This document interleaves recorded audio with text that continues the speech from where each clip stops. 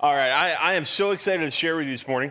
2 weeks in a row, you get to spend with me. I think this is the first time I've ever got to share the message 2 weeks in a row, and I am just so blessed to do that.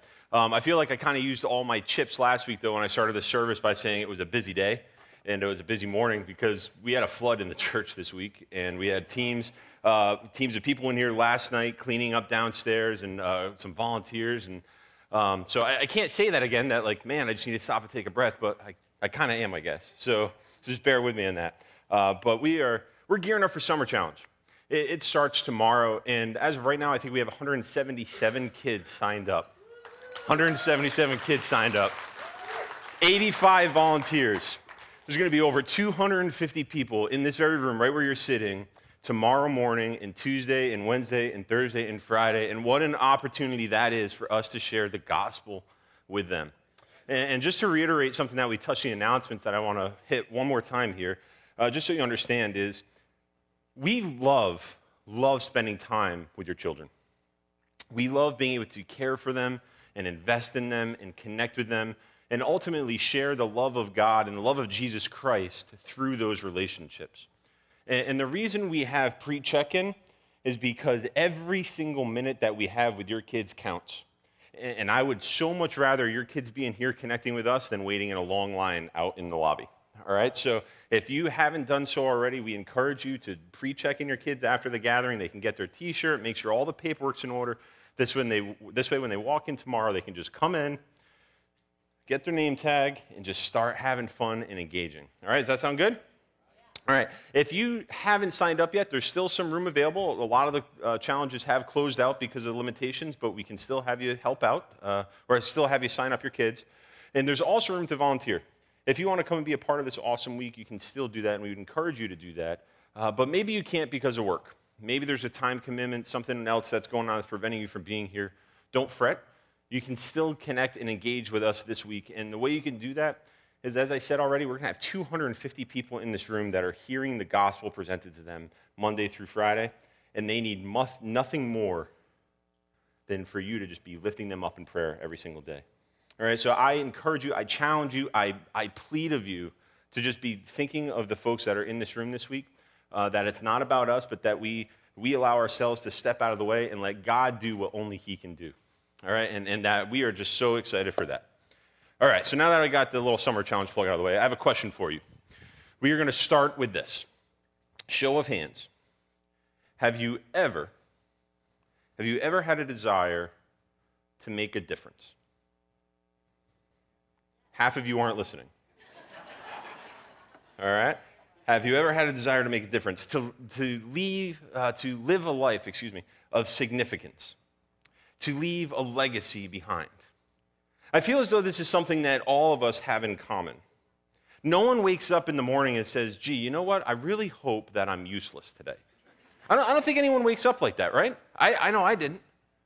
No one wakes up and says, I really hope I go throughout the day and I find every way possible to avoid making an impact in the world around me.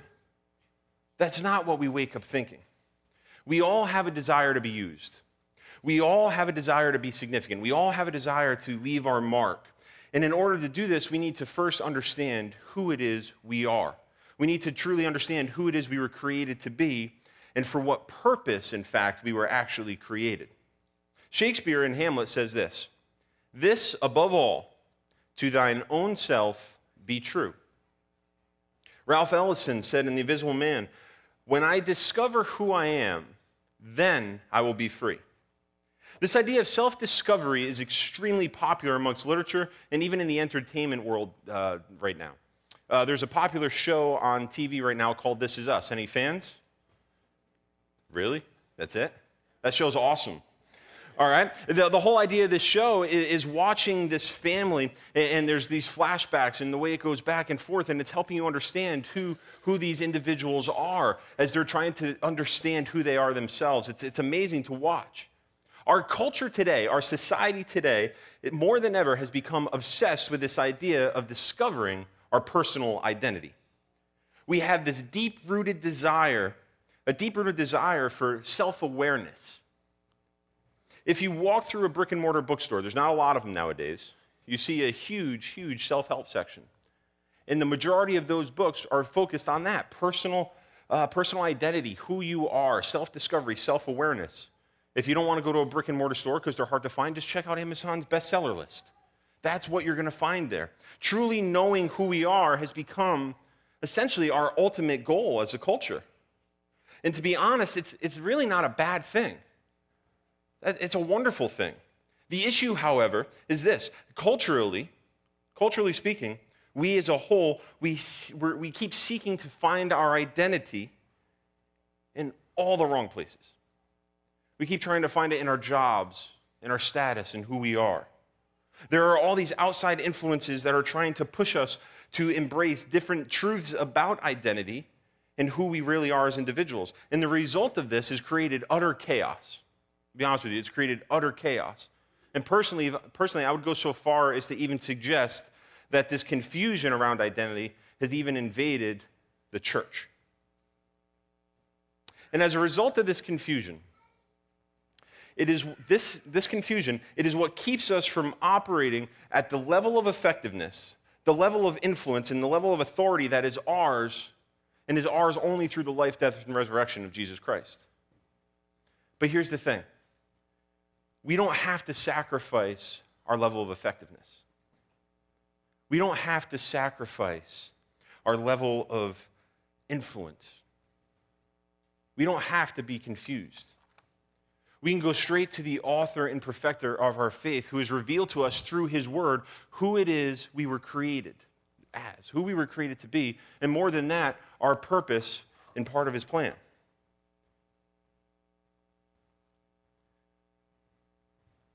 It was just like any other morning. The sun started to shine over the mountains in the east, and the rays of sun were just pointing right on their faces as they were sound asleep on the beach, and they began to wake up one by one. The sound of the shores, you can almost hear the waves crashing onto the beach. They gathered around the fire, and they began to make breakfast together.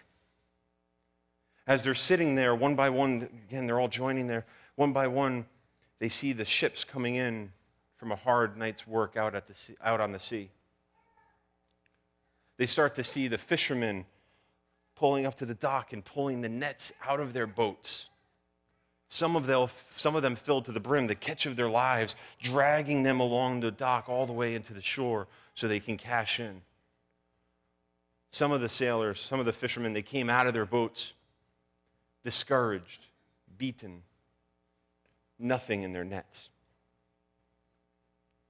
Some of the men sitting around the fire, they were sharing stories with one another about their days when they were fishermen before they gave that all up. As the sun grew stronger that day, the crowds began to increase. More and more people started to show up on the shore.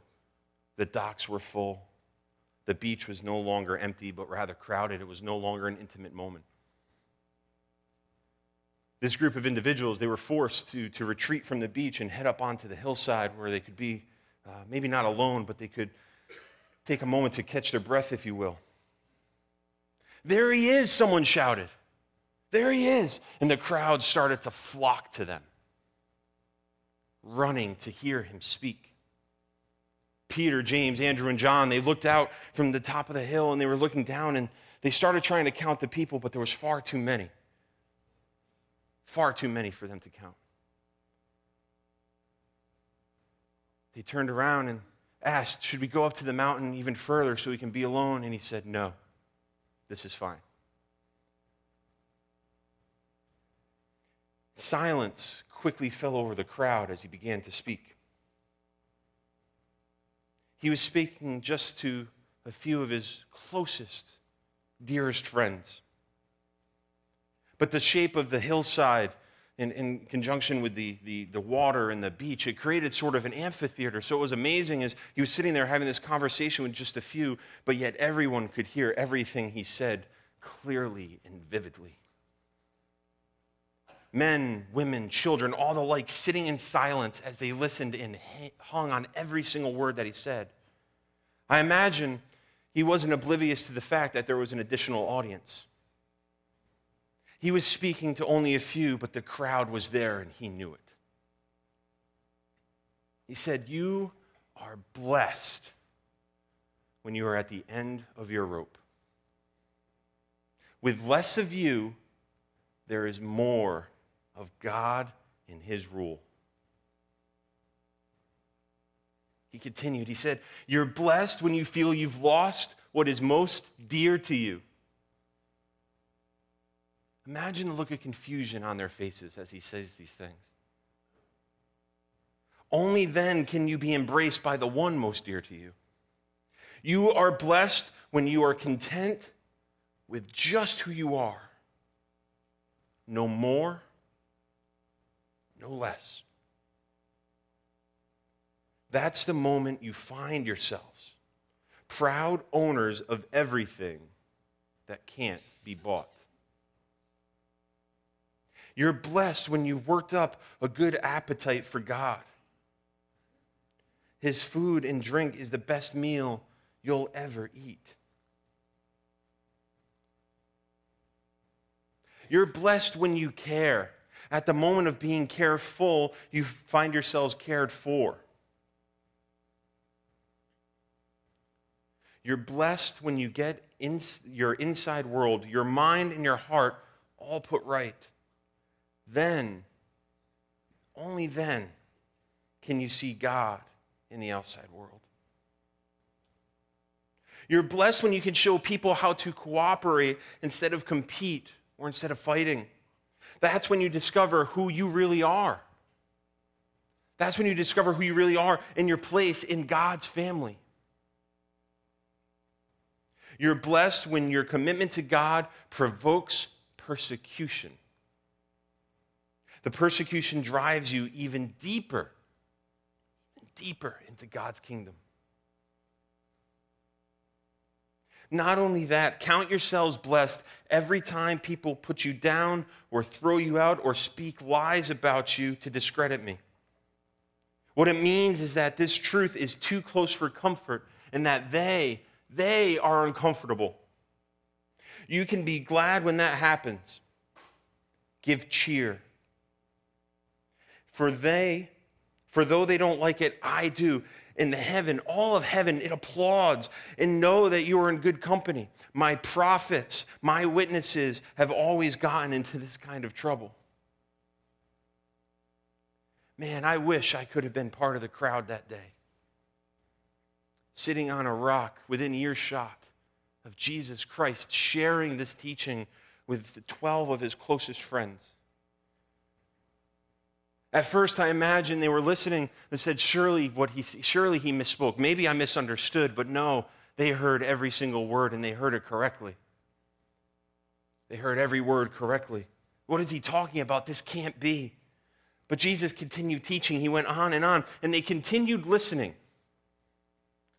Hear me on this. They continued listening despite how contradictory everything he said was in comparison to what they believed and what they desired. Everyone there that day, the disciples and the crowds, they continued to listen to the words of Jesus Christ despite how unorthodox it was, despite how different it was from what they already believed, despite from what their own wants and needs and desires really were. They listened anyway. Do you continue to listen to Jesus when his words are different from what you want to hear? I know I struggle with this. I struggle with it all the time. It's hard to seek him out when what he's going to say is going to hurt. And it's going to go against your own desires and your own wants. But it's important that we learn from what we see the disciples do and what we learn from what the crowds around him do in that moment. They continue to listen anyway. We have such a difficult time not only listening, but accepting the words of Jesus, because we give too much weight, we give too much equity, we give too much thought to the words of all those around us. We seem to treasure the thoughts and the thoughts and words of our friends and our classmates, maybe our teachers, our confidants, our coworkers, even our political leaders. We tend to accept the cultural norms and standards around us more than we do the words of Jesus Christ. And Jesus is, in this moment, he's so clearly saying, this is who you are. This is us. This is who you were created to be. You are to be someone who relies solely on God, solely on him. You are to receive comfort. You are to be someone who receives comfort by giving comfort. You are to be humble. You are called to be someone who seeks justice, true justice. You're to be someone who extends mercy and shows compassion. To be someone whose heart is pure, someone of a humble mindset. It's not about you, it's about God. Someone who works towards peace at all costs. He says, blessed are the peacemakers, not the peacekeepers. And sometimes that's difficult.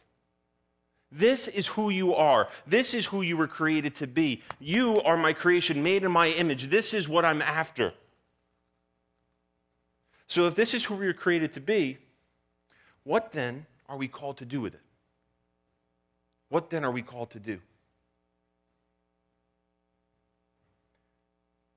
What I love about this passage of Scripture, what I love about this Sermon on the Mount in particular, is that though Jesus was speaking directly to his disciples, there was 12 people, they were sitting around together on the side of a hill, he was speaking directly to them, he really was speaking to a large crowd at the same time. Imagine I'm sitting here and there's actually people in the front row.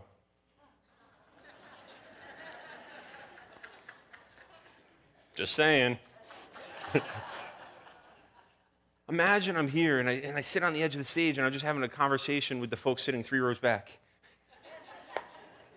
But yet, no microphone, no lights, none of that. But all of you can hear so clearly what it is I'm saying. Jesus isn't oblivious to that. He's having a conversation with 12 of his closest friends. And he knows that there are many that are listening in. And many of those who are listening, their thoughts are going to be provoked by what he's saying. Many of them are not yet disciples. But he knows when they witness what he's about to do over the coming years in his ministry, they one day will be. He knows they're listening. So this message is sort of a dual purpose, if you will. It's intended not only to help the disciples grow, not only for the closest friends, but it's also intended to reach those beyond. It's sort of a missional mindset, if you will. They could have easily, like I said, continued up to the top of the mountain, but they didn't. And there's other instances in the gospel where they did. They retreated all the way up to the top of the hillside so that they could be alone, that they could find retreat, that they could have a quiet place to spend time together. But not today. Not this message. This message was different. He wanted everyone to hear what he was saying. He wanted them to hear clearly, this is who you are, this is who you were created to be, and I'm going to tell you in just a moment why. That's what he's doing. But before we get any further, we need to talk about a little bit of a paradox, if you will, when it comes to the disciples. Something that's important that we understand as we look at them, as we try to understand some of Jesus' teaching. On one hand, a disciple is no different than anybody else. Absolutely no different. They have fairly common occupations, fishermen, tax collectors, builders, the like. Normal things. They're broken.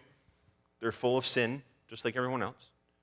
There's nothing special about them.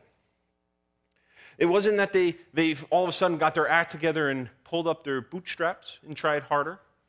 It wasn't that. There was nothing desirable about them that made them stand out to Jesus more than anyone else. It was simply God's grace. It was simply God's grace.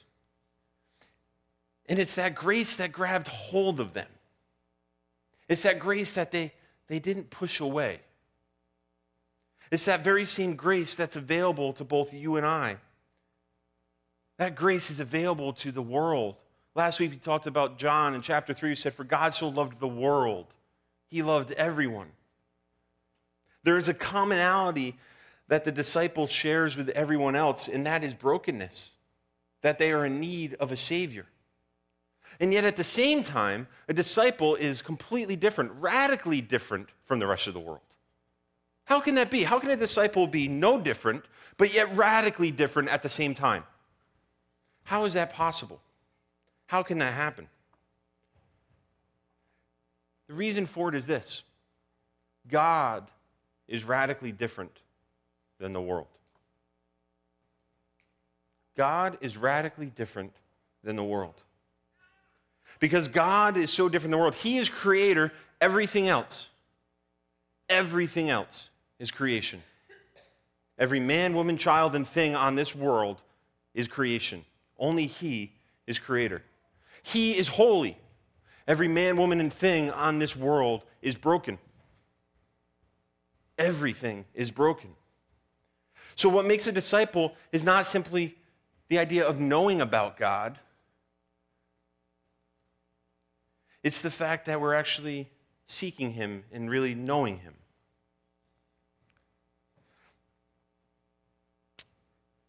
What takes place here is when you're filled with the Spirit. This is where you start to see this come to light. In Titus, in chapter 3, it says this: when God, our Savior, revealed His kindness in love. This TV looks a lot bigger next to Brandon, doesn't it?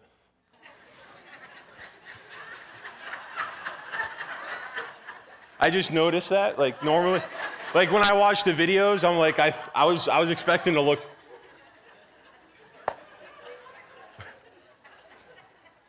All right, you can stop laughing, all right? I know I'm big. I know I'm a big guy, all right? So when God our Savior revealed His kindness and His love, He saved us. Not because of the righteous things we had done, but because of His mercy. He washed away our sins, giving us a new birth and a new life through the Holy Spirit. I think there's another slide. He generously poured out the Spirit upon us. He poured out, that word is so important, poured out the Spirit upon us through Jesus Christ our Savior. Because of His grace, He made us right in His sight and gave us confidence that we will inherit eternal life. You see, as a disciple, we are no different than anyone else, but yet we are radically different because of everyone else, because of the Spirit. God's Spirit in a true disciple is alive and well, which means God is alive and well within you. The uniqueness of God is what makes us His disciples unique. The holiness of God is what makes us unique. Last week, if you were here, you'd hear me talk a little bit about dual baptism, being baptized of water and of Spirit. This is what we're talking about when we talk about being baptized of the Spirit. It is poured out over us, and we are made new by the washing and the regeneration and the renewing of our mind through the Spirit of Jesus Christ. It is important that we understand this idea, okay? And it's important that we understand this because Jesus is about to draw a hard line in the sand. A very, very, very hard line in the sand. He says, this is what it looks like to be a disciple, and this is what it looks like to not be a disciple. This is what it looks like when you do the things that you've been called to do, when you live up to the expectations that I've set forth before you at the beginning of time, when you start to live as who you are, this is what it looks like. When you don't do those things, this is what it looks like. So if you will, I invite you to turn in your Bibles to Matthew chapter 5.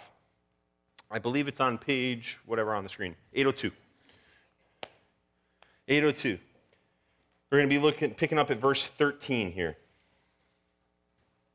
I'll give you a moment for all you people that don't want to pick up a Bible. Matthew chapter 5, verse 13 through 16, page 802. It says this: you are the salt of the earth. A passage that many of us are familiar with. You are the salt of the earth. But what good is salt if it has lost its flavor? Can you make it salty again? No. It will be thrown out and it will be trampled underfoot as worthless. He continues on and he says this: you are the light of the world, like a city on a hilltop that cannot be hidden. No one lights a lamp and then puts it under a basket. Instead, a lamp is placed on a stand where it gives light to everyone in the house. In the same way, let your good deeds shine out for all to see, so that everyone will praise your heavenly Father. What a cool little passage of Scripture. Jesus starts out with two very, very strong statements. What does he say? He says, you are the salt of the earth. He then follows it up with saying, you are the light of the world. You are the salt of the earth, and you are the light of the world. He didn't say you should be. He didn't say you might be. He didn't say if you do these things, you are. He's saying you are. You are the salt. You are the light of the world. And in making a statement like this, and making it so directly to the disciples, remember, he's speaking to the disciples despite the fact that there's a large crowd around. He's speaking right to these 12 people, knowing that everyone's listening. And making such a statement, what he's also doing is making a statement to everyone else listening. If the disciples are in fact the salt of the earth, what does that mean? That means the earth is decaying. That means that the earth is rotting away. Over the last couple of years, I've begun to enjoy smoking meat with my friends. Tom yesterday, who actually did an awesome job for the men's barbecue. Give it up for Tom if you were there. Food was, whew. Man, it was good. There was some good ribs. They were really good. But I've enjoyed smoking meat, and some of my friends and I, we all do this together. We share recipes and dry rubs and different things and tips and tricks. But one of the things that I began to do this past year, which I'm really enjoying, is I'm curing meat. All right, so I started making homemade bacon. Like I should eat more bacon. Making bacon, corned beef, pastrami, those sorts of things. And one of the things that I learned that was extremely important as I began doing this, I started probably back in around February with this, was that as soon as you get home from the market with that cut of meat, you need to start. The longer that you wait, the worse off the meat's going to be. The better the chance of it spoiling and going bad. You have to start right away. All right? As soon as that meat is cut from its source, as soon as it's cut from the animal, it begins to decay. Like it or not, that's what happens. And if you don't prepare it in time, you're going to lose it. It's going to spoil. It's going to go rancid. It's going to be horrible. You're not going to want to eat it. And I apologize to the vegetarians in the room. I'm not trying to make you upset. This is just to make a point. In order to cure the meat, do you know what I use? Salt. Pink salt specifically. I use a pink salt specifically. It adds flavor, which is wonderful, but that's not its primary purpose. What is the purpose of the salt used for in this instance? You know? To preserve. And do you know how it preserves? This is really good. I'm really impressed. It slows down the decaying process, and here's how it does it. It draws out the moisture from the meat. It pulls out the source of what's going to create this decaying within the meat. As it pulls out the moisture, as it dries out, it doesn't have a chance to decay. It's an interesting thought when you think about we as disciples being called the salt of the earth, isn't it? That we are called to go out and to draw out, not to judge, not to condemn, not to do any of that, but to go out and to share the good news so that Jesus' light can shine in the lives of everyone, the broken. So I do this. I add this salt because it creates a nice texture and a taste. I don't really need to do it to cure the meat because, well, we have refrigerators. In biblical times, though, that didn't exist. That wasn't a luxury that they had. This curing wasn't done for texture or for taste, although it did help. It added flavor. It was done so that the meat wouldn't spoil. It was done so that it wouldn't be wasted. See, God created everything for us. And he created these animals for us and for sustenance. And what's interesting here is if we don't care for it properly, we waste it. If we don't go out and we don't cure it, we're going to end up wasting it. And he's saying, don't do that. Don't do that to this creation. I created this world for a purpose. I created you for a purpose. Don't waste it. So this metaphor, it may be a little lost on us because of the refrigerator. But to the disciples, to those listening that day, to those fishermen that just got off the boat, dragging their nets full of fish in, this was important. This struck home for them. What they heard was that the world was decaying, that it was rotting away, and that it was their job to preserve it. Their job. No one else's. Their job. To preserve God's beautiful, once magnificent creation. You are the light of the world, he goes on to say. Again, if the disciples are the light of the world, then this implies what? That the world is dark. That the world is in need of illumination. A huge statement that he's making here. Again, he started off by telling us who we're created to be, right? Someone who relies on God, receives comfort, is humble, seeks justice, extends mercy, whose heart is pure and humble, who works towards peace. He makes two matter-of-fact statements here about who we are. You are the salt of the earth. You are the light of the world. And then he goes on to make some pretty significant yet common sense observations here. Salt that has lost its saltiness is what? It's useless. There's absolutely no point. A light that is hidden is what? Is useless. There's no point. This is not rocket science. You don't need some unbelievably expensive biblical commentary to help you grasp this idea of salt and light and their purpose. In fact, I would argue this is probably one of the easiest illustrations that Jesus presents in all the Gospels. It's probably one of the easiest for us to understand, yet probably one that we struggle with to live out more than any other. He's using this simple, easy to understand illustration to make a profound point, that the purpose of salt is to salt something. The purpose of light is to light something. The purpose of the church, here we go. His church, again, not this building, but rather those that gather in this building, does not exist for itself, but it exists for the world.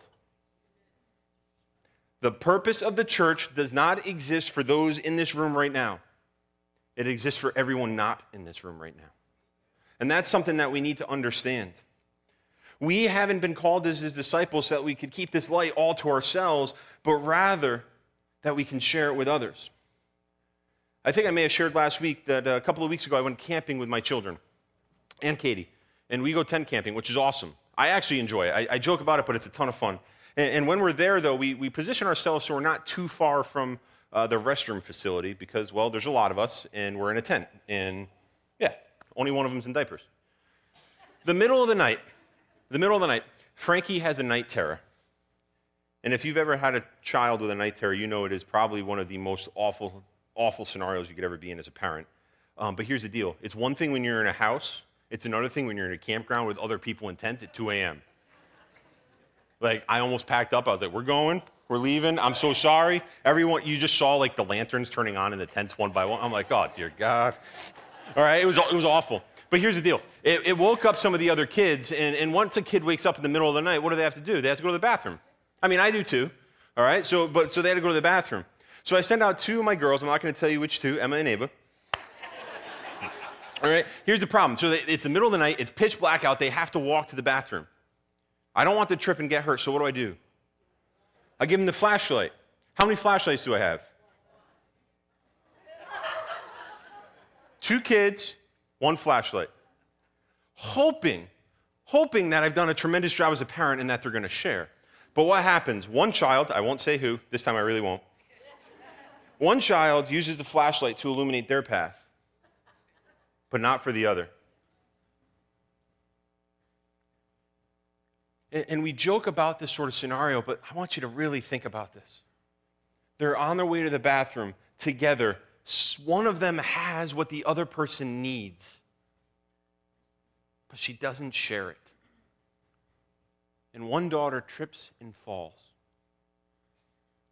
More cries in the middle of an already awake campsite. All she had to do was take it and turn it a little bit to the middle so they could both see what was in front of them.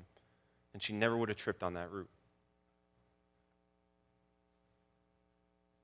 Let that sink in for a moment. You are the light of the world. Are you sharing your flashlight? Are you using it to illuminate the path for other people so that they don't trip? So that they can make it safely home into the loving arms of Jesus Christ? Think about that for a moment.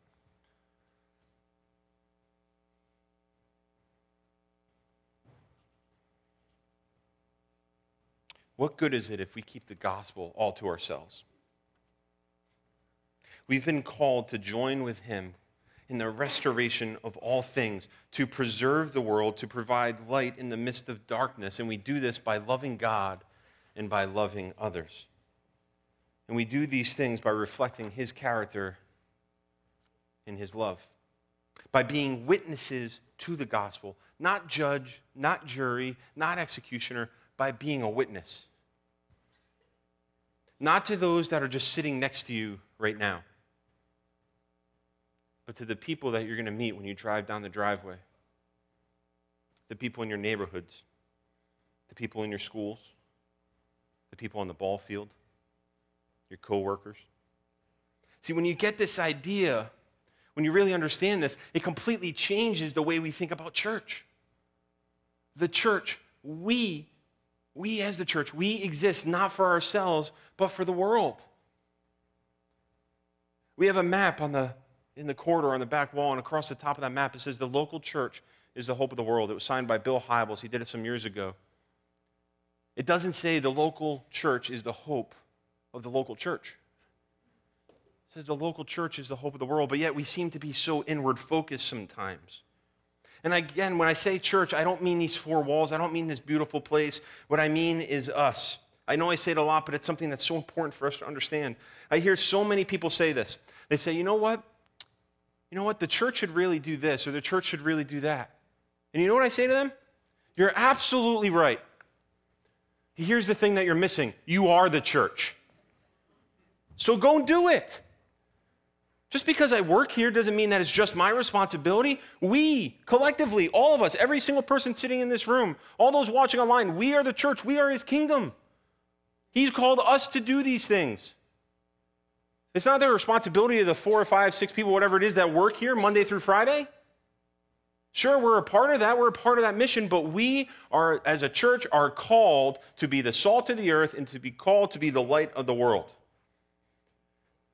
We are called as the church to be a city on a hilltop for everyone to see. Matthew 5:16, that verse, it says this, in the same way, let your good deeds shine out for all to see so that everyone will praise your heavenly Father.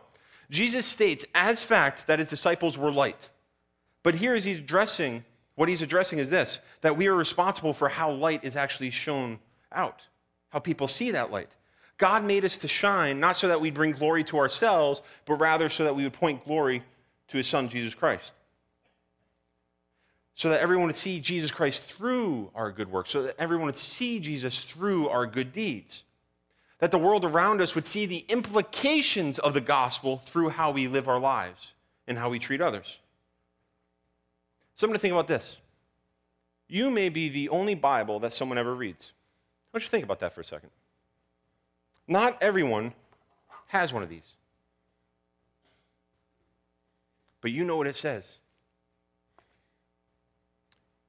You may be the only Jesus that someone ever encounters. Am I saying you're God? No, but I'm saying the Spirit of God should be alive and well within you as a disciple of Jesus Christ. Do we want this church, do we want Community Covenant Church to be a place, to be a beacon of light in our community? Oh, absolutely we do. We want nothing more. But more than that, it's our hope, it's our prayer that you, the church, God's church, become a beacon of light in your homes, in your schools, in your workplaces, in the ball fields, at practice, where the drive-through line at Dunkin' Donuts, wherever it may be. Wherever God has called you in that moment, that's where you're to be a beacon of light. And he says, in the same way, let your good deeds shine out for all to see. You know what's interesting, though? If we were to continue reading on to chapter 6, Matthew chapter 6, verse 1, do you know what it says? Look at it. This is funny. Watch out. Don't do your good deeds publicly.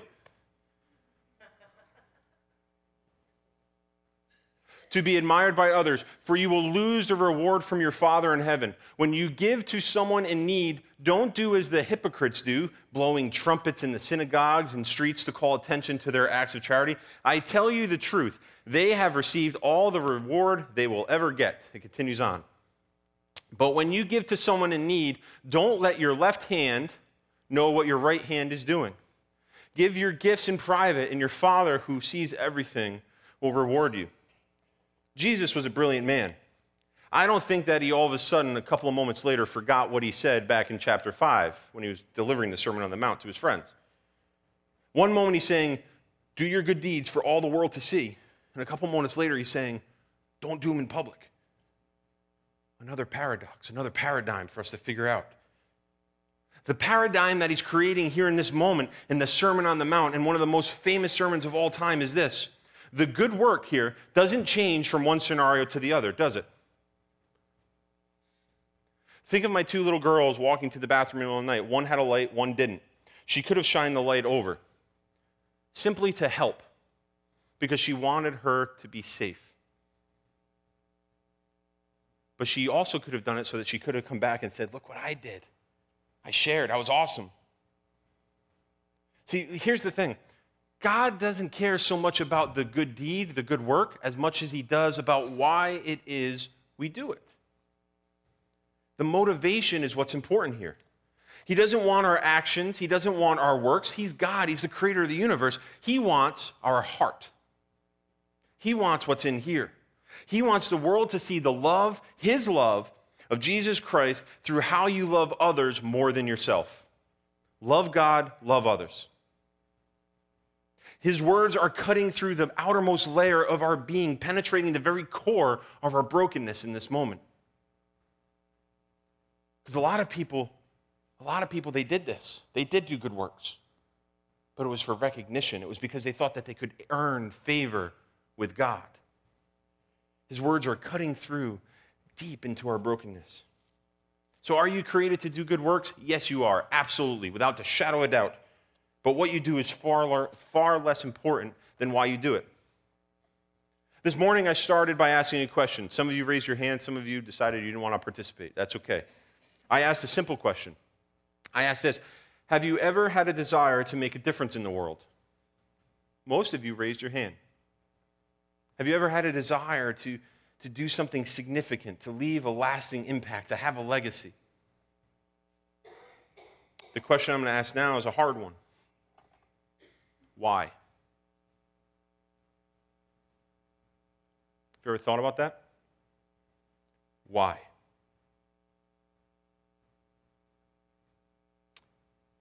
Is it to glorify God, or is it to bring glory to yourself? This command that Jesus gives us to go out and let your shine comes from our identity. He's saying, because these things are true of you, you are salt, you are light, go out and live this light. This is who you were created to be, and this is the purpose for which you were created, to do these things. It comes from who you are, your identity. So then go and do it. Go and do it. God made you to shine, so shine brightly, but not for your own glory, for his. Every year during Summer Challenge, we connect with a missional component for the kids and the volunteers to connect with, and it's amazing to see how engaged they become with it. In years past, we've done some work to connect with the Elizabeth Baldwin School out in Pawtucket that we have a close partnership with, and raised a bunch of money for some supplies and things that they needed. Last year, we did Change for Change is what we call it. We did Change for Change, and we raised money for a Sunday school program out in Albania that a family is connected with. It was tremendous. And in fact, we had students starting up lemonade stands with signage for what they were doing. Not to bring glory to themselves, but because they really wanted to let their light shine. I was so touched by that. I remember when they came in one morning and said, we made a lemonade stand, we made $22. $22. In years past, we've done these things, but this year we're excited to partner with a local mission. One right locally here. It's called Bags of Hope. There are many kids in our community, many even in our church, who are going to go to bed tonight, and mom and dad aren't going to be able to kiss them goodnight. They're not going to be able to experience the love of a good, good father. And that breaks my heart. There are many kids who travel from home to home with everything they own in a bag like this, until they become of age, and then they're no longer a ward of the state. Everything they own. Can you imagine? This year, we're partnering with Bags of Hope. The goal of them is they want to share hope with children, to provide them with a personalized duffel bag. You see it out in the lobby. It's set up there. It has their name written on it, and there's these cosmetic things in there. There's blankets, and there's pillows, and all these sorts of things, journals, handwritten notes and Christmas ornaments and prayers that people have sent up for him. You know, just a couple of weeks ago, true story, I was standing out in the lobby and a young lady came up to me and she said, I received one of those duffel bags.